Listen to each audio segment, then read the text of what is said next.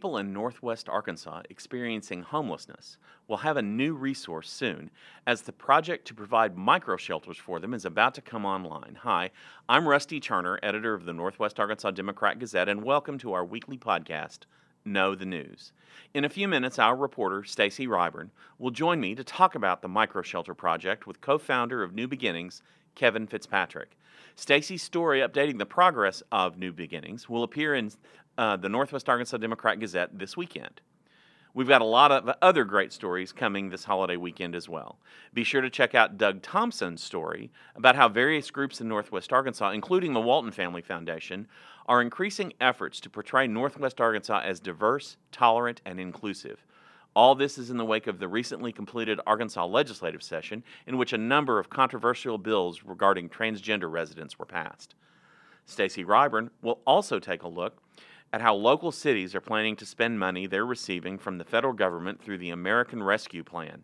Leaders in the various communities in this region have very different ideas about what to do with the money. Ron Wood will fill us in on the progress of how an on-demand service offered by Ozark Regional Transit in Rogers is faring.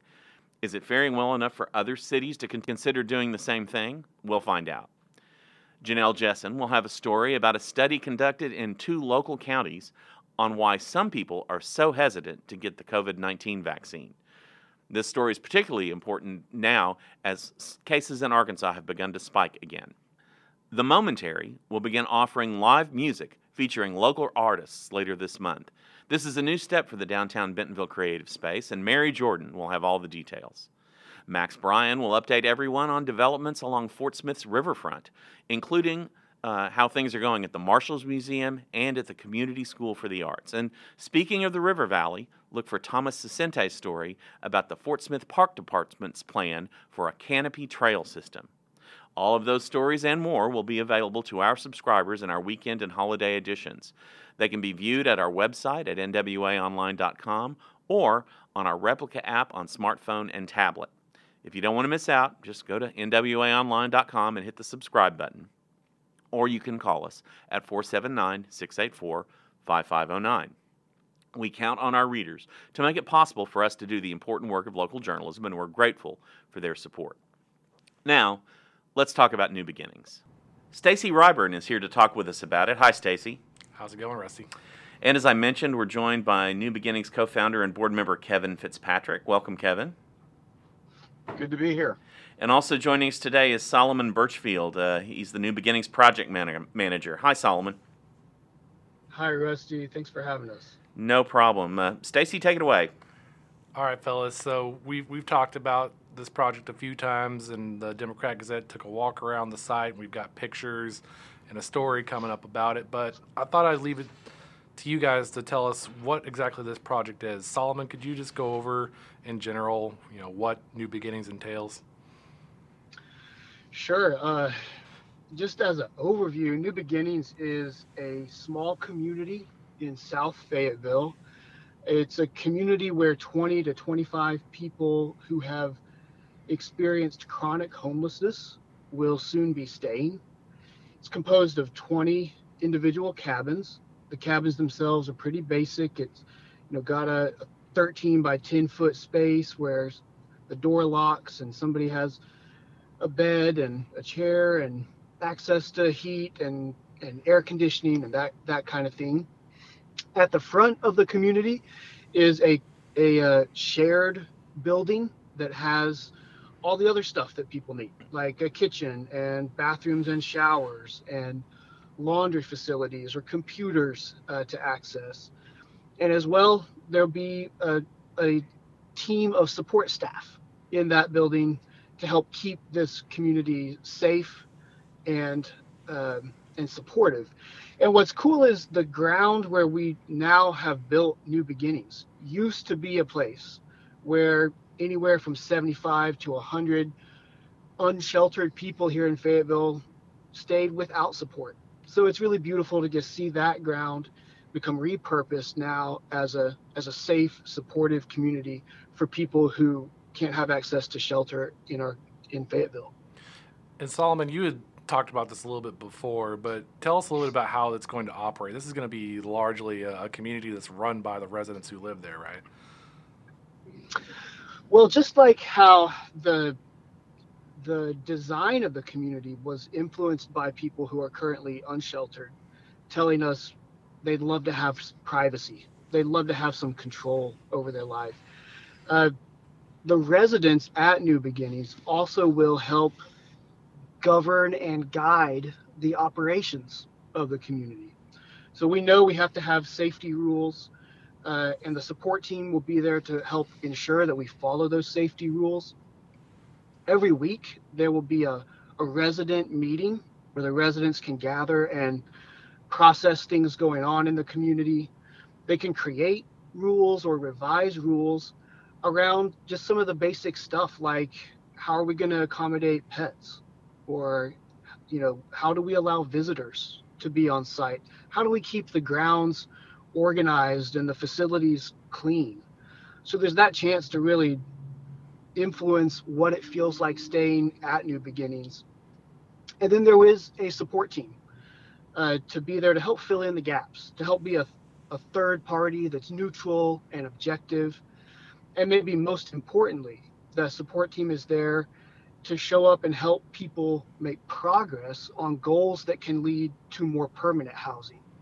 So a housing specialist that's on site will meet each week with each resident, working with them one-on-one for what's their pathway.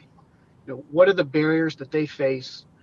How can they make progress towards a more permanent housing situation? And to piggyback off that, you did say that there's not necessarily a set time frame for people to stay at New Beginnings. Yeah, I say we have a boutique case management approach. One-on-one, each person's facing their own circumstances and their own barriers. We'd love to make more permanent housing happen as quickly as possible for each person, because that frees up a space for someone else to move in and be able to get that support. But we understand sometimes somebody who has a disability, let's say, may be doing everything that they can. And we may have applied for their IDs and their birth certificate. We may have filled out the applications for supportive housing programs. We may have explored things like, co-housing arrangements or employment that could help make housing on the private market work. We may have done all those right things, but there's just not an appropriate housing opportunity for that resident yet. And so in those cases, we don't want to have an artificial timeline where we just kick people out based on something arbitrary. We want to customize that for each person, make sure they have the support they need and the time they need to reach the goals that can take them back into more permanent housing. And Solomon, I have a question. Starting out, what's the how many people will New Beginnings be able to accommodate? We're going to be able to accommodate 20 to 25 people at a time. There's 20 individual cabins. Some of those cabins can accommodate a couple. So that's the reason for that range of size. Gotcha. Okay, thank you. So Kevin, if you would, take us back to the beginning of New Beginnings a little bit. This was your crazy idea about 2015 or so, I believe. Yeah, I think it was. I got to say that, and we'll go back to the beginning, but just listening to Solomon talk is, man, it's just unbelievable to have known that over the 6-year period, with so many different iterations and so many barriers, as well as spurts of momentum, that we are where we are right now. It's really exciting. I don't want to bore you with a history lesson, but partly it was a conversation that I had initially with the then director of Seven Hills, John Woodward, and we had just finished the point in time count in 2015, and had come out of the cold weather, having done the unsheltered interviews. And we both lamented about how tragic it was, not only the circumstances that we had encountered, but the growing numbers of unsheltered. And at that time I was on the board of Seven Hills with John, and we were equipping to serve a lot of different folks, but we were not equipping to serve this particular group of people. And we just talked a lot about, what kinds of options are there, and that waned and waxed, and then 2017 came along, and the unsheltered numbers continued to go up.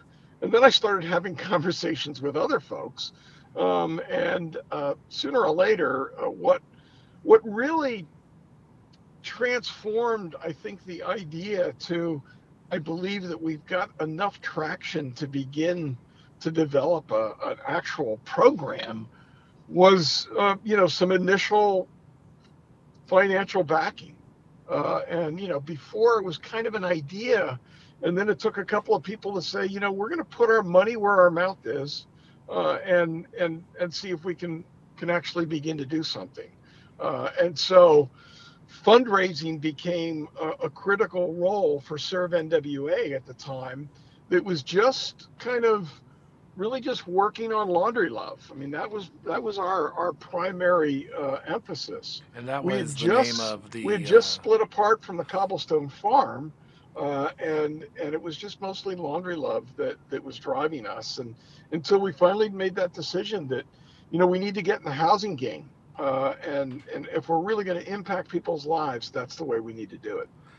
And Serve NWA, that was the name of the nonprofit before it became New Beginnings, is what I was Yes, saying. and we've kind of morphed that through and into now what will be and is New Beginnings. Mm-hmm. And so to fast forward just a little bit there, I know there was quite a situation that Solomon alluded to in that area. We're talking about there's a like a wooded area south of 19th Yes. Street that the university once Yes. owned.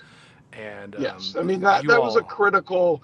That was also a critical turning point. We, for years, we kept saying, "Wow, we just need to find a piece of property," and we kept looking, and there were a couple of pieces of property that sort of came and went in that area that we were working in, but there was really never a piece of property that we felt that would serve the population the way that we needed to.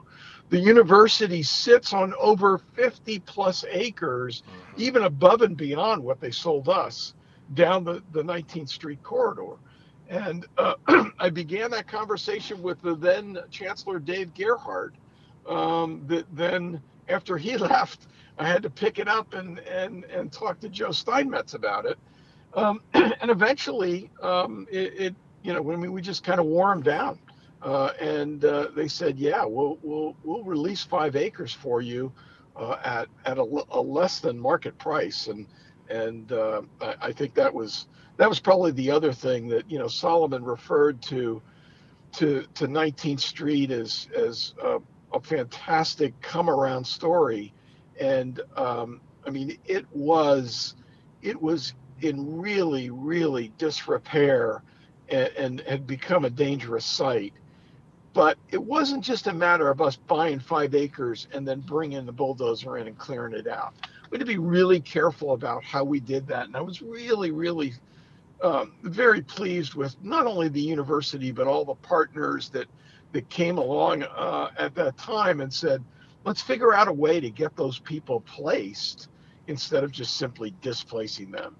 Places all over the country, oftentimes in unsheltered situations, are apt to bulldoze first and ask questions second, and I think we just did the opposite, and I think gained a significant amount of legitimacy as a result. This seems like a really unique solution to this challenge. So, are there other communities like this around here, or in the region that you guys modeled this after, or is it sort of your own creation? Well, I'll let Solomon talk a little bit about this, but I mean, I can't tell you how many places I reached out to over the course of about 2 years as we built, sort of the vision for what New Beginnings would look like. But, calls to Fresno and Sacramento and Eugene and Seattle and Ithaca, New York, and Austin, Texas, and Madison, Wisconsin, and the list goes on.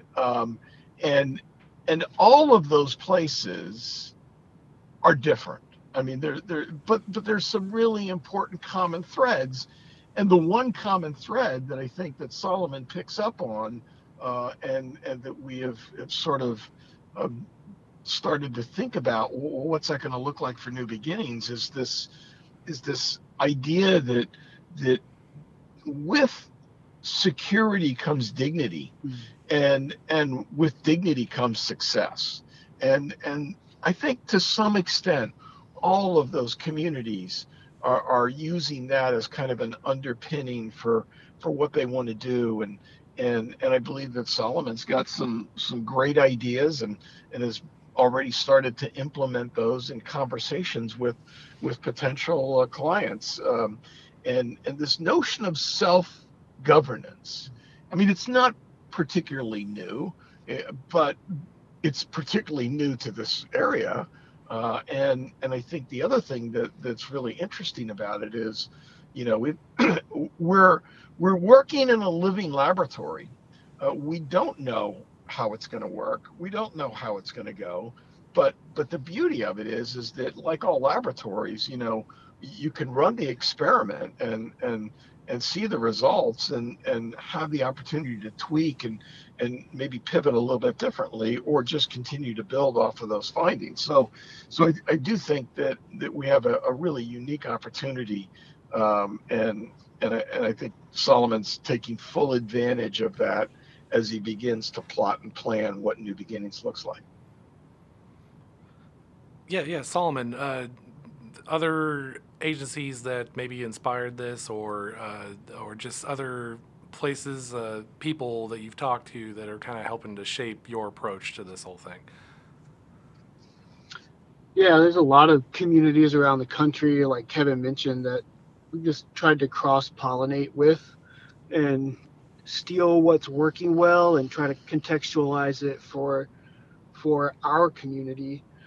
There's a group out in Washington that started a community very similar to what we're doing. It's called Opportunity Village. It was also self-governed. It was also people that were exiting literal unsheltered homelessness.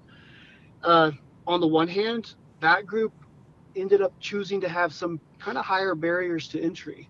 They didn't want just anybody and everybody. They wanted only people that didn't have high support needs. And so that's one model that did some things really well, but wasn't 100% of what we wanted to do. Some other communities, I think of one down in Austin, as kind of on the opposite end of the spectrum, where they're able to welcome anybody, regardless of what kind of complex issues they have going on in life. But on that other end of the spectrum, sometimes that community is a bit of a free-for-all. It is not always safe. And so we've kind of tried to find some middle ground and take great ideas from other programs and find something that can be low barrier, low demand, that's really accessible to the neighbors in our community without access to shelter and housing. And then also build in some rules, some guidelines and structure that will hopefully help keep it safe for everyone involved. So I know that there were some challenges along the way, as there are in any construction project, no matter what you do. We've written about those challenges a few times before. For a while there, the budget was looking a little out of whack, but you got it all put together, and from what we understand, the financing is there, and the project is going forward. And a big part of that was something that we wrote about not too long ago, was this $1 million donation from Jane Hunt. And I was hoping maybe you could talk about maybe not just that, but also, obviously that's a transformational gift, but also just some of the people or the organizations that helped you make this happen. Yeah. So on the very front end, it was really at the very beginning of sitting down and kind of planning, what do we want to do? What do we want to try and accomplish? And how do we want to accomplish that? At the very beginning required some architect to put pen to paper. because we weren't going to be able to get very far without some, at least rudimentary drawings. Even the planning commission was going to require some level of, it wasn't just, let me go in here and talk you through it. It was like, well, I need to go in here and talk you through it while you can look at some pictures of what it might actually look like. And of course, while our architect support was fantastic, and I know that you saw many of those early drawings, they were just so out of line with what we could deliver within the budget that we were working with. This is pre Miss Hunt gift, and so I mean our budget lines were extraordinarily tight, and we had to make some really tough decisions when it came to, what did we want for the units, what did we want for the programming building, what did we want for the space itself. I mean, I got to tell you that you talk about barriers. There's no greater barrier than thinking that if you got a piece of property, you could put some shelters on there and a porta potty and hire a case manager, and everything would be really fantastic. And you spend a couple $100,000 and you'd be on your way. Building anything in the city requires a much different vision than that. I mean, I never thought that we'd have to be making decisions about curbing and what kind of the light poles. product, Don't forget about the light poles. Material, light poles and products for the ground and taking care of trees and all kind. I mean, I just never anticipated that. I mean, at some level, we went into this as naive builders. We were naive in terms of thinking that we could deliver what it was that we wanted to deliver on a shoestring, and it just doesn't work that way. And so when you talk about barriers, I think that a lot of the initial barrier was just convincing people that we could do what we set out to do within some time frame and within some monetary frame, all the while making sure that we abided by, the extraordinarily complicated zoning and developmental rules that the city of Fayetteville has. And I mean, I think that I'll give you a really good example, and I don't want to put a spotlight on this, but I think it speaks to the issue of what really is required in terms of the conversation that moves us from hey, we want to do this to the point where we actually do it, and that is the initial conversation that we had with the Fayetteville Fire Department. Initially, based on all of their reading and understanding of their regulations, it was going to look like we would have to require a sprinkler system to be put in all the units.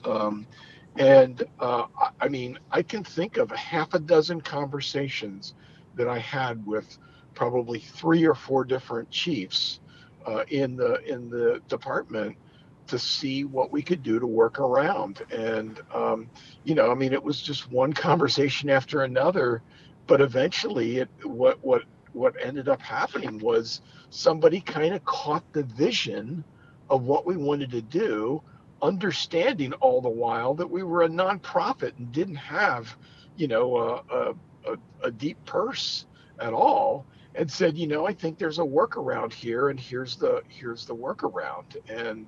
And thus, again, that was just, we were bucking up against that for months and going nowhere until finally somebody just kind of breaks through and says, you know what, I think we can work around this, and we can be happy, and the state can be happy, and you guys can be happy too. So I mean, I use that as just one of multiple examples, but I do think that no matter how picky we are about having to get one particular T crossed or one I dotted.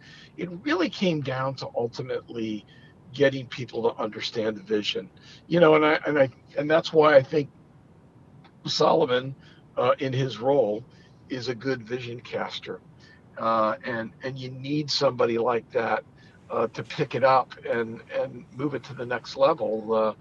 Because I have a full-time job. I can't be a full-time New Beginnings person, as much as I would like to, and as much as Solomon would not want me to be. And so, you find that right vision caster, and somebody who not only understands what you want to accomplish, but how best to accomplish it. I should be able to sit on the sidelines and just applaud and high five, and that's what I look forward to in our board meetings, in the future. So, just to wrap up here, talking about sort of the overall vision. What are you hoping the ultimate effect of this will be in terms of, this very complex issue of homelessness, or just, the overall effect to the community? And I'll throw that to Solomon to wrap up here. Yes, Stacy. I'm glad you're ending there, because I think of impact both on that personal level of people who I know on a first name basis, all the way up to this community and social level. Thinking about individuals that are currently camped outside, having to be out in the elements for the snow and the heat. I just think of how much it will mean for them to move into their own place where they can feel that safety, have that sense of control of their own lives. We know that having access to shelter or housing is a huge determinant for someone's health, for someone's mental well-being, for someone's recovery journey or employment potential. So I just cannot wait to see the impact that this community has on a personal level for people that have kind of been outside those systems of care and now can start to experience that sense of safety and empowerment, and find out what they need to be able to thrive and contribute in our community. And at the same time, I do think, to step it up and try to look at the whole community, I think there's a big community and social impact for what we can do at New Beginnings as well. I often say that homelessness is more of a social problem than it is an individual shortcoming. We think about, at the policy level, housing policy. Think about healthcare and mental health care policy.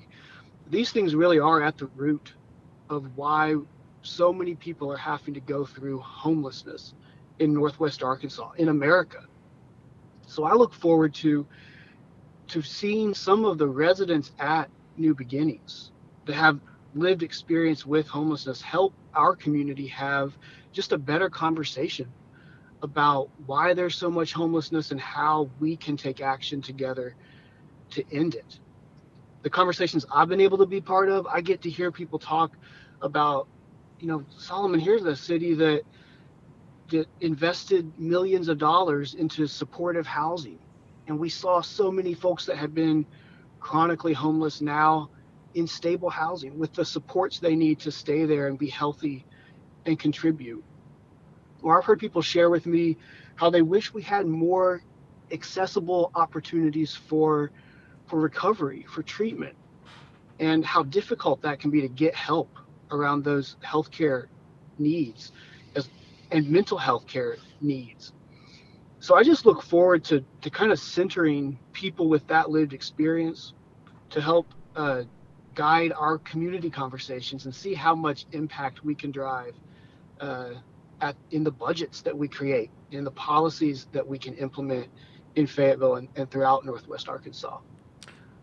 Well, guys, thank you very much. Very quickly, when will the first residents be able to move in? When do we think that's going to happen? Well, that's a bit of a moving target. Of course, we keep moving that target, not because we don't, think that we're ready. It's just that there's just so many things that need to to be right just to get a certificate of occupancy for us to be available. And again, that's a bit of a moving target. As I told Stacy before, we believe that summer, however you define summer, will be our opening. Not only our the time that we get to share with the community and be excited about what we're doing, but that time that clients also begin to occupy. And again, I don't think we're just going to simply open up the door and immediately 20 persons will fill 20 units. We'll want to work towards a phased-in strategy to make sure that all of our eggs are kind of in one basket. Everything's lined up. It's going to take a little while for us to work out through the kinks, and that's really, frankly, what we want to do before we say, okay, we're ready, is to spend some time making sure that we do know exactly what goes where and how things work. And Solomon has already developed a pretty comprehensive list of potential clients already from a multiple group of sources, so that we believe that when we come down to that moment and say, okay, let's open these doors, we're not going to have any trouble. But we're talking weeks. We're talking weeks and not months, though, right? Yeah. We're talking weeks. Yeah. I mean, it could be 10 weeks. But we're talking weeks. Like I said, I fully believe, and I think Solomon's in agreement that before Labor Day we will be operational. Okay. Well, it sounds like a great project, and it sounds like you've got a great plan ahead. I appreciate both of you spending some time with us today and talking about New Beginnings and its potential to impact both the community of people affected by homelessness, but also the community in general. So Solomon Birchfield and Kevin Fitzpatrick, thank you very much for joining us today. Thanks a lot. Been a pleasure. And for our listeners, you can read more about this topic in our weekend editions in Stacy Ryburn's story about New Beginnings. So please check that out for us on our website at nwaonline.com or on our replica smartphone and tablet apps. Until next week, this is Rusty Turner for the Know the News podcast, signing off.